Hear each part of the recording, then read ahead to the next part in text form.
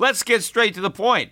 You want to grow your portfolio to deal with the rising cost of inflation, to pay off your debt or your mortgage, pretty much anything standing in the way of you and financial freedom, right? Well, with Yahoo Finance, you can get access to the news, data, and tools that you need in order to help you reach that financial freedom. And when it comes to your financial future, you think you've done it all. You've saved, you've researched, you've invested all that you can. And now you need to take those investments to the next level by using what every financial great uses. Yahoo Finance. For more than 25 years, Yahoo Finance has been the brand behind every great investor. They're the #1 finance destination, producing a holistic look at the financial news cycle, including breaking news, original perspectives, analyst ratings, independent research, customizable charts, and so much more. For comprehensive financial news and analysis, visit the brand behind every great investor, yahoofinance.com, the #1 financial destination. That's yahoofinance.com. What's the easiest choice you can make?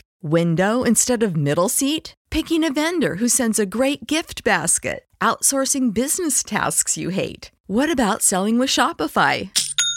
Whether you're selling a little or a lot, Shopify helps you do your thing, however you cha-ching. Shopify is the global commerce platform that helps you sell at every stage of your business. From the launch your online shop stage to the first real-life store stage, all the way to the did we just hit 1 million orders stage. Shopify's there to help you grow. Whether you're selling scented soap or offering outdoor outfits, Shopify helps you sell. Wherever and whatever you're selling, Shopify's got you covered. Sign up for a $1 per month trial period at shopify.com/try. Go to shopify.com/try now to grow your business, no matter what stage you're in. Shopify.com/try.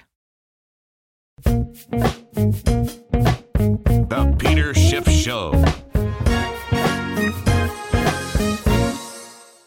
When I recorded my last podcast on Friday, in fact, it was a video blog, so you can actually see as well as hear me if you are watching on my YouTube channel, The Schiff Report. But when I recorded that last message, I mentioned the fact that everybody was excited about the market reacting positively to the good news, right? The good jobs report that came out, which of course is not nearly as good as everybody thinks. That was the subject of that last podcast. But people were happy that the good news wasn't bad news for the market because the stock market didn't sell off. And if you remember, what I said is that people were celebrating prematurely because just because there wasn't an immediate reaction to the downside in the stock market, I said that doesn't mean there's not going to be a delayed reaction. In fact, I thought that given the fact that the Dow had rallied about 2,000 points off of the lows, and the only reason we had that big rally was because we got a bad jobs report the month earlier. And that caused people to think the Fed wasn't going to raise rates. And it was the fact that the Fed wasn't about to raise rates that sent the market up 2,000 points. And if you remember on my podcast, the minute we had that bad jobs report, I said we were going to have a huge rally in the stock market, but I didn't think that we would make a new high, but that I thought we'd have a huge rally. And that's exactly what happened. But it didn't make any sense that everybody would put that rate hike back on the table, yet the market would not surrender those gains, right? And in fact, I read a Wall Street Journal piece this morning that said it was like 97% of the economist surveys expect the Fed to raise rates in December. And I remember that survey was similar about a month or so before the September meeting, when everybody was certain they were going to raise. But by the time the meeting came around, most people realized that they weren't going to raise. And now the same economists are just as confident that the rate hike is coming in December. So I was thinking, well, if that's the case, why is the market still up here? Why doesn't the market sell off? And I said, it's going to sell off. It's just going to take a couple of days for it to happen. And of course, it's already done. Here we are Thursday. We're 4 days into this trading week, and we're down more than 450 points. We were down 250 points today alone. That was the second triple-digit loss of the week. But so far, it's 450 points, and it's not looking too good for Friday. But also, I've been talking about the retail numbers. In fact, I did this interview on CNBC, I'm not on CNBC.com, not the actual network. They haven't had me on that network all year. Last time I was on was about 11 months ago with Rick Santelli, and that's because he invited me on personally. And in fact, if you want to go back to the time before that I was on with CNBC, it was a few months earlier, also with Rick Santelli. The last time I was on CNBC without Rick Santelli was, not quite 2 years ago. That's how long it's been since they've actually let me on their air. Of course, I have been on Fox Business many times during that period, but CNBC hasn't invited me. But I've been on CNBC Asia and CNBC Europe many times. But in any event, CNBC ran an article about my appearance because I did say that I thought that the retailers were going to have a horrible Christmas. I didn't think we were going to get the strong retail sales that people expect. And I thought that would result in layoffs, late, towards the end of the year, early next year, most likely, in the retailers because they weren't going to have the strong sales that they were hoping for. And there was a big inventory build. People were gearing up for a Merry Christmas, and I didn't think they were going to have one. And of course, the headlines are about Peter Schiff says people are going to have a horrible Christmas, right? It's like I'm the Grinch that wants to steal Christmas. But I didn't say that individual families or people will have a horrible Christmas. They're just not going to buy as many gifts.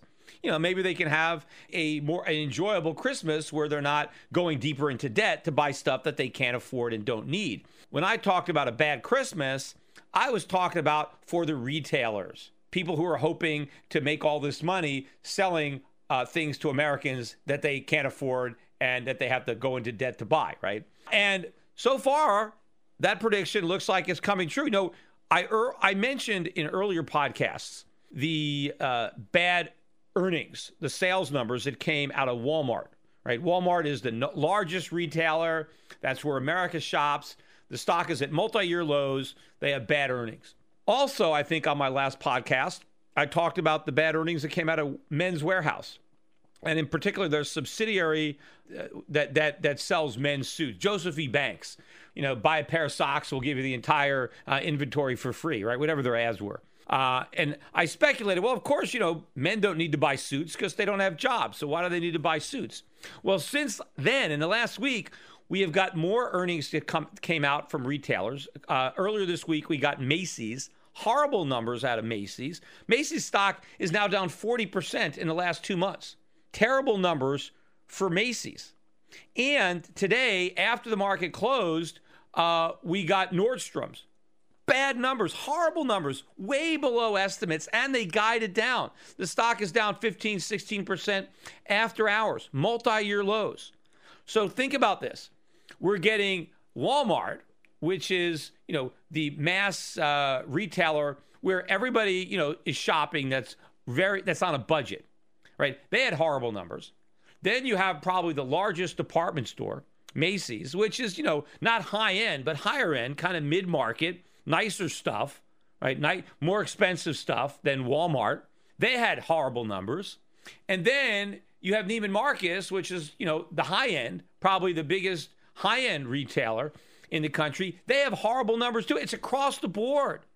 Weak sales. This is the great economy. This is what the Fed has been waiting 7 years for. And now they're going to raise rates. The fact that the Fed is data dependent is laughable because the entire time the Fed has been data dependent, the data that they supposedly depend on has gotten worse. See, they weren't really data dependent. They never were because it never mattered what the data was because they never had an intention of raising rates. They were just trying to delay it.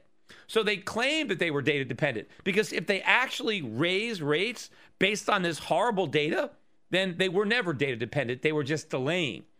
And they just felt they backed themselves into a corner and they're going to have to raise rates. But you know what? If the markets keep selling off this way, they're not going to raise rates, right? And, the commodity prices, copper hit a 6-month low today. Oil prices almost back down to the lows, not quite, back down into 42s. Gold did hit a new low for the year. Intraday managed to rally back, had a pretty nice, it was only down a couple of bucks, but it was down over 10 at one point. And the dollar, which was higher this morning, finished broadly lower on the day, lower against the euro, down almost 1%. Against the Australian dollar. They had a strong jobs report, much stronger than ours in Australia. But interestingly enough, nobody in Australia believes it. Everybody is saying, oh, they're cooking the books. There's no way we created all these jobs. Too bad we don't have that kind of skepticism here in America, right? At least in Australia, they're a little skeptical of their government numbers. We just accept it like the government is like Moses and just brought those numbers down from Mount Sinai, carved into some tablets, right? No, I mean, we just accept everything that the government says. So based on what's happening with commodities, that gives the government an excuse to say, well, we're worried about inflation not being high enough with these commodity prices coming down, right? So everybody thinks the Fed's going to raise rates and commodity prices go down, the markets go down, and now the Fed can't raise rates because, now we're worried about the markets. We're worried that inflation isn't high enough. It's the same old song and dance. But, even though everybody was expecting a rate hike in September, by the time the September meeting rolled around, by that morning, very few people expected it. And the same thing might happen again in December, right? Everybody expects a December rate hike now because it's still a month away. But by the morning of the decision, maybe by then, very few people will expect a rate hike in December because all this bad economic data would have come out between now and then. And maybe the stock market will be all the way back down where it was. Because as I said last week, what is going to stop the stock market from going down? The only thing that could do it is the Fed. And if the Fed is pretending they're going to raise rates, there's no stopping the market from falling. The Fed has to take that rate hike off the table. And eventually, I think they're going to have to take it off there permanently. They just can't keep teasing. It's on and off, right? And I think eventually it's going to be QE4. That's going to be the only thing that's going to stop this market eventually when it really starts to decline. And if they actually do raise rates in December, well, then the market's going to tank. And then what are they going to do? Are they going to call off the rate hike? Then it's going to be obvious that they're beholden to the markets. That's why it's so dangerous. That's one of many reasons why it's so dangerous that the Fed hikes rates. And in fact, I just wrote a commentary that you guys should read on my website at Schiff Report, where I reference the shadow rate.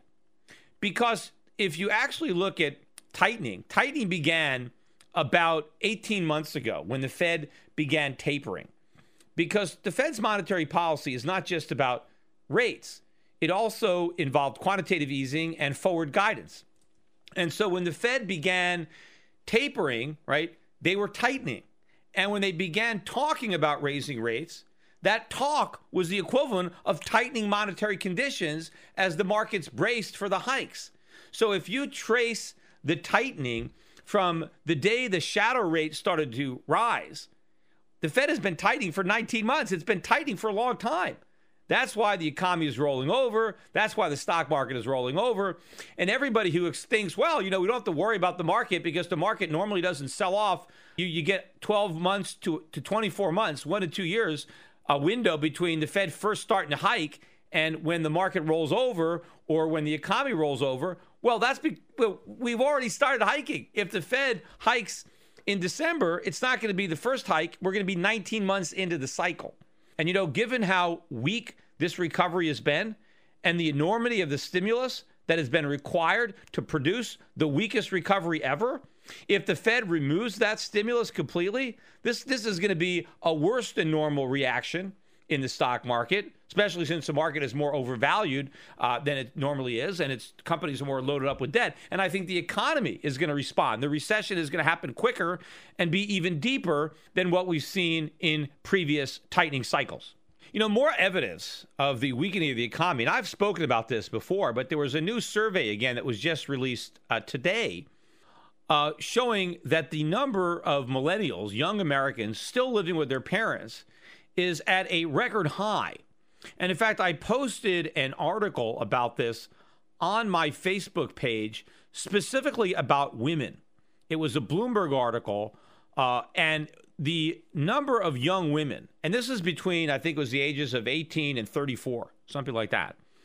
The percentage living with their parents or other family members, maybe it could be a grandparent or an aunt or uncle, I guess, but the percentage is the highest it's been in like 70 years. 70 years. And the interesting thing about this article is in the very first sentence, it says, oh, but don't worry, this is not a sign of a problem in the economy, right? Bloomberg constantly wants to spin the economy as if it was good. So they wrote this story about all these young women living with their parents. They said, but don't worry, it's not because there's anything wrong with the economy. They just like living with their parents, and their parents just enjoy having their kids live with them a little bit longer. Yeah, right. And in fact, I saw there was a debate on CNBC earlier today. They discussed this topic, and both of the people said that it's not a reflection of a bad economy, and we shouldn't look at these statistics and jump to the erroneous conclusion that, you know, the economy is bad, and that's why all these people are still living with their parents, which is complete nonsense. Of course, that's why they can't. You think 30-year-olds want to live with their parents? No, they don't. They don't want to live. It's the last place they want to live is with their parents, but they can't afford it. And in fact, a lot of the parents, by the time your kids are 30, you don't want these guys living with you anymore. It's not like they're little kids and they're all cute and stuff. No, I mean, they got their own lives. They're grown, right? I mean, you don't want your empty nest crowded with your 30-year-old kids, right? This is all nonsense. But here's what these guys were saying on the CNBC interview. One person said that, hey, you know, this is all about delayed marriage. And in fact, the Bloomberg article pointed this out too. They said, well, women are living with their parents longer because they're getting married later. Well, that's been true for a long time. This is a sharp increase that we've just had in women living with their parents. So it's, you know, and the trend towards later marriages has been going on for a while. But of course, a lot of that has to do with economics. People aren't getting married because they can't afford it. I mean, weddings are expensive, number one. But also, if you got two broke people, they can't afford to get married. They can't afford to have kids. A lot of people get married to have kids. But if you're too broke to have kids, then why get married in the first place? Especially when both the potential bride and groom are each loaded up with student loans. And in fact, when one person has student loans and the other person doesn't, the last thing you want to do is get married to the person who has student loans. In many cases, having student loans is worse than having a venereal disease. It's like worse than having herpes. I mean, you tell your boyfriend or girlfriend that you got $100,000 worth of student loans. Where's that relationship going? You think that's going to lead to marriage? I mean, that's a scary proposition to marry into that kind of debt. In fact, I remember reading these stories that's people are embarrassed. Young men or women they're afraid to tell their significant other about the debt. It's too scary. Right? So this is why people are delaying their marriage. It's part of the economy. And now one of the persons on the CNBC said that, oh, we don't have to worry about this because, you know, the reason that people are living at home longer is because they start staying in school longer. So they're getting degrees. They're getting advanced degrees. So all this is good news, right? Because when they finally do leave the nest, well, they're going to earn all this extra money because they're going to have better jobs because they have these degrees. I mean, give me a break. They're not going to have better jobs. They're probably going to have worse jobs, except they're going to have worse jobs and they're going to have student debt. So some of these kids may never leave. They're waiting for their parents to die so they can take over the house. Although the problem might be they got a reverse mortgage. So when their parents die, there is no house, right? And they're not going to inherit anything. I mean, this is terrible news that is coming out. And talk about housing. This is what the same person was saying about, oh, this is good news because, you know, kids are getting college degrees, you know, so they have to live at home while they're getting these valuable degrees. And then when they leave, they're going to land these plum jobs, right? But they also talked about housing. And she said, well, here's how it's changing the housing market. See, normally people buy a starter home, right? You buy your first home. The realtors call it a starter home. But then you trade up, right? You buy the house you really want. Right? After you buy your starter home, you get your foot in the door, but then you buy a bigger house. And what she was saying is that, well, since, you know, these people millennials are staying at home with their parents, they're not leaving when they're 18, they're leaving when they're 35 or whatever. So, but when they leave, they're going to buy a bigger house. They're going to skip the starter home and go right to, you know, their dream home. I mean, does this person have no clue? I mean, here's how it works in realtor land, right? And this is part of the pyramid, the Ponzi scheme that is the U.S. housing market. So you buy your starter home. And then when the market goes up, you roll those profits into your bigger house, right? So let's say you buy your starter home with, you know, 3% down, 4% down. You buy this $150,000 house. And then it doubles in value and sell it for $300,000. You now have $150,000 as a down payment on that $700,000 house. Right? So the down payment comes from the profits on the starter home. But of course, you end up with a bigger mortgage, which is the problem, right? Because you don't have your equity. But here's what this CNBC guest didn't understand. If you never buy the starter home, then you don't parlay the down payment for the bigger home. How are these millennials that are trying to live at home on their low-paying jobs, paying down their student debt, how are they going to save up a down payment for the dream house? They can't.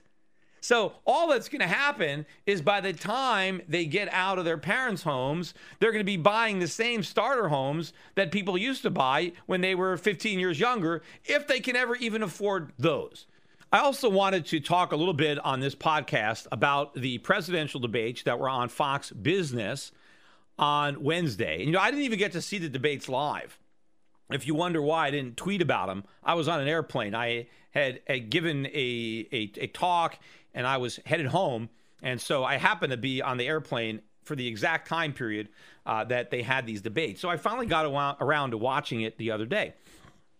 And I was very pleased to see Rand Paul do so well. In fact, I do believe that he won that debate. I think he was the winner for the first time. The number of debates they had. And by the way, this Fox Business debate was hands down better than the one that CNBC had the week earlier. So they did a much better job, much better questions, and a far more entertaining debate to watch, and more relevant, I think, for the voters than the fiasco at CNBC. But Rand did a great job, and I think he stood out.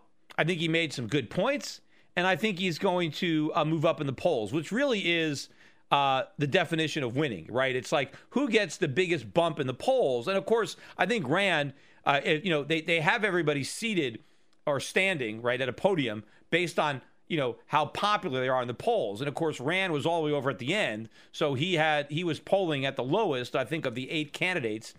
Maybe Rand and Carly Fiorina were at either end of the low voters, I think. But I think Rand is going to get a bigger bounce from this debate than anybody else. And hopefully that momentum can continue, because he is drawing a contrast, because everybody else up there, wants to spend more money on the military, and we're already broke.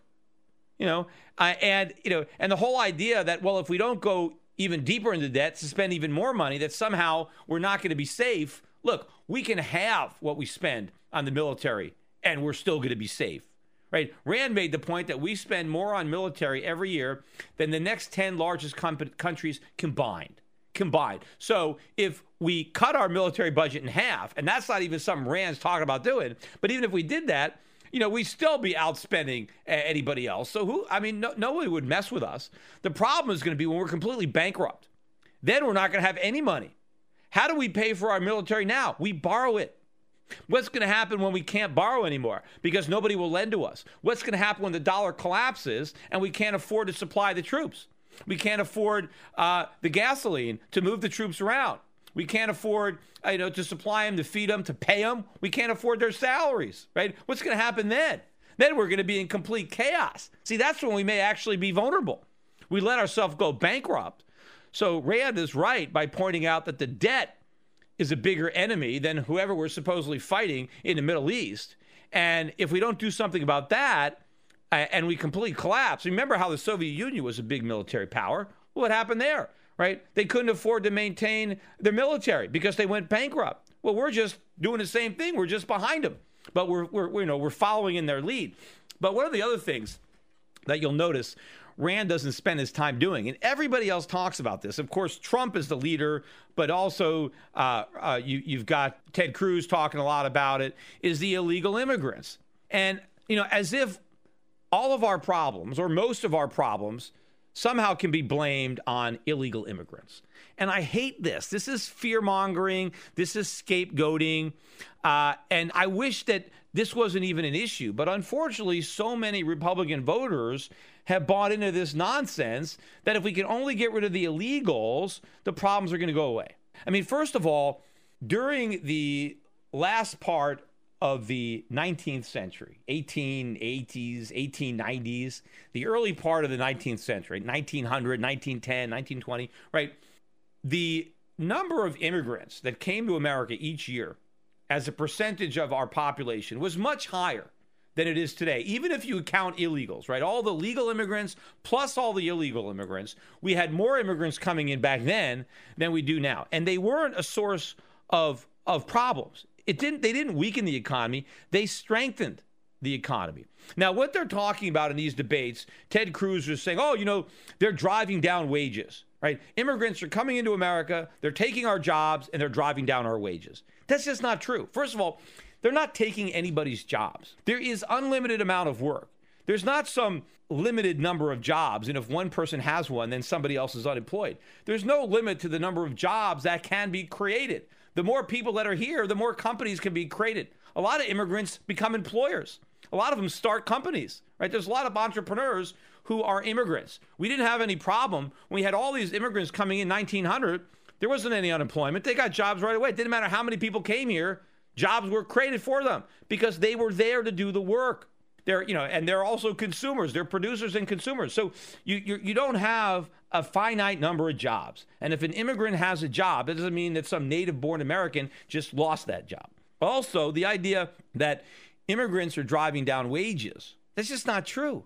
First of all, let's assume that because there are immigrants that come in, Americans can hire immigrants to do things at a lower price than they would have to pay if the immigrants weren't here. Why is that bad?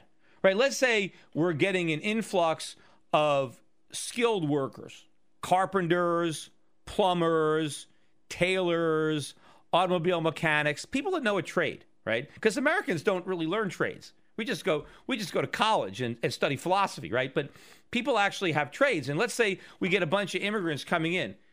And let's say, your sink is all clogged up and you want to call a plumber. If there's more plumbers here and a lot of them are illegal, and because there's more plumbers, you can hire a plumber for less money, is that a bad thing? If the cost of hiring a plumber goes down, is that bad? No, that's good. Right? Because that means if you pay less money to hire your plumber, you have more money to spend someplace else. Right? So to the extent that immigrants help lower the cost of doing business, that they bring down costs, they bring down prices. And that benefits everybody, including the immigrants themselves. Because, hey, there might be an immigrant who also has his sink clogged and needs to call a plumber. Maybe that immigrant isn't a plumber himself, right? So it's a good idea if we have more workers in the economy. But what people don't understand is there's a lot of immigrants that are coming to America and doing jobs that native-born Americans won't do. They don't want to do it. They'd rather go on welfare. So the only way these jobs get done is because there are illegals here doing them. And if those illegals weren't here, the jobs wouldn't get done. And you know what? A lot of these companies wouldn't exist anymore. And so a lot of the higher paying jobs would go away because without the lower paying jobs, the higher paying jobs aren't possible. Or think about all the women, let's say in California, that have young children that go to work and that have nannies or housekeepers that watch their kids. Most of these housekeepers in California are illegal. Now, if California working women had to hire legal Americans, they couldn't afford it. They don't work, because it's so expensive to hire a legal worker because they're not going to work for what the illegals work for. They'd rather get welfare. They'd rather get food stamps. They'd rather get all these housing benefits. I mean, you have to pay somebody $50,000, $60,000 a year to get them to be a housekeeper if they're legal. But if they're illegal and you just give them room and board, they'll work a lot cheaper. And so if it wasn't for all the illegals who are willing to do work that native-born Americans won't do, many of the women in California that have $100,000 a year jobs would have to quit those jobs to watch their kids. Because if they had to pay somebody $40,000, $50,000 a year to do it, after taxes, there's not enough money left over to pay the cost. You can't deduct your housekeeper on your tax return, even though you need that housekeeper to watch your kids. So all sorts of economic activity takes place. All sorts of higher income jobs are there because of the labor of illegals. And of course, if it was easier for a lot of these illegals to come here legally, they would do it. But the problem is you've got a big bureaucracy that makes it harder for people to come. Now, look, do illegal immigrants commit crimes? Of course they do. So do legal immigrants. So do natural-born Americans. Most of these crimes are drug-related, right? So why is this going on? It's not because of immigration. It's because of the ridiculous drug laws. So if you don't want illegal immigrants to commit crimes, then reform the drug laws, end the war on drugs, and the crime's going to go away. It's not an immigration problem. It's a drug law problem. Same thing with welfare. Are there illegals who abuse the welfare state? Absolutely. Are there people coming here and are we having to support them? You bet. But we're having to support people who are here legally too. And as far as I'm concerned, I object to all these welfare programs. I don't feel better knowing my welfare, my tax money is supporting a native-born American who doesn't want to work. I don't care. I don't care if they came illegally over the border or if they were born here. I object to it. I object to people stealing money from me, regardless of whether or not they came to this country legally or not. So this is a welfare state problem. End the welfare. Don't focus your anger on the illegal immigrants who are coming here for the handout. Focus your anger on the idiotic government programs that supply the handout. Turn off that welfare magnet, right? And then the only people that will come to America will be the people that want to work. And believe me, we benefit from that. If anybody comes here and works, we benefit. And if they're going to sell their labor cheap, we benefit from that too, because we get to buy that labor cheap, right? It's lower cost. Labor is a cost of production. And if labor costs are lower, we can produce things for less, and we all can buy more things and have a higher standard of living.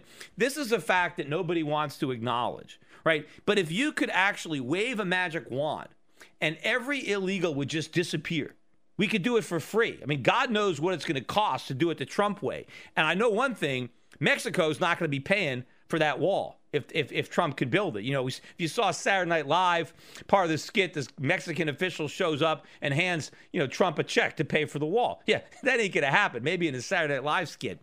We're going to have to pay for that wall, not Mexico, right? And who knows what it'll cost to build it, maintain it, round up all these illegals, and get rid of them. And by the way, if you care about civil rights, and that's something where Rand is strong, look, we lose all sorts of civil rights in the war on drugs.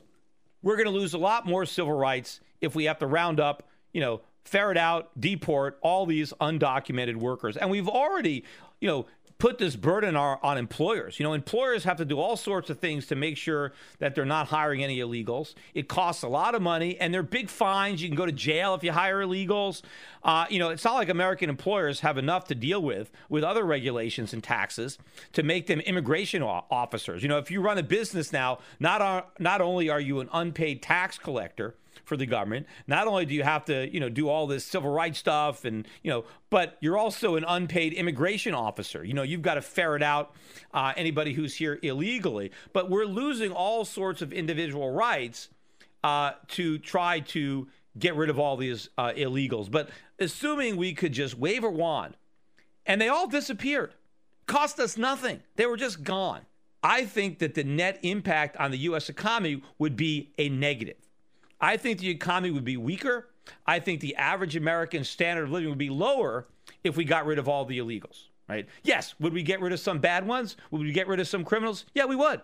But we'd get rid of a lot of productive people who are doing things and making our lives better and making our lives easier. And nobody wants to admit that because they're afraid that they're not going to get the votes of, the wing of the Republican primary that is making this all about immigration, some kind of national, pro-America. I'm a patriot, so therefore I'm anti-everybody else. I'm anti-immigration. And yes, they are breaking the law. I get it. They're coming here illegally. And you know what? If we made it easier for them to come here legally, then fewer would be breaking the law. Right? There are a lot of people break laws, and it doesn't necessarily make them bad people. There could be bad laws.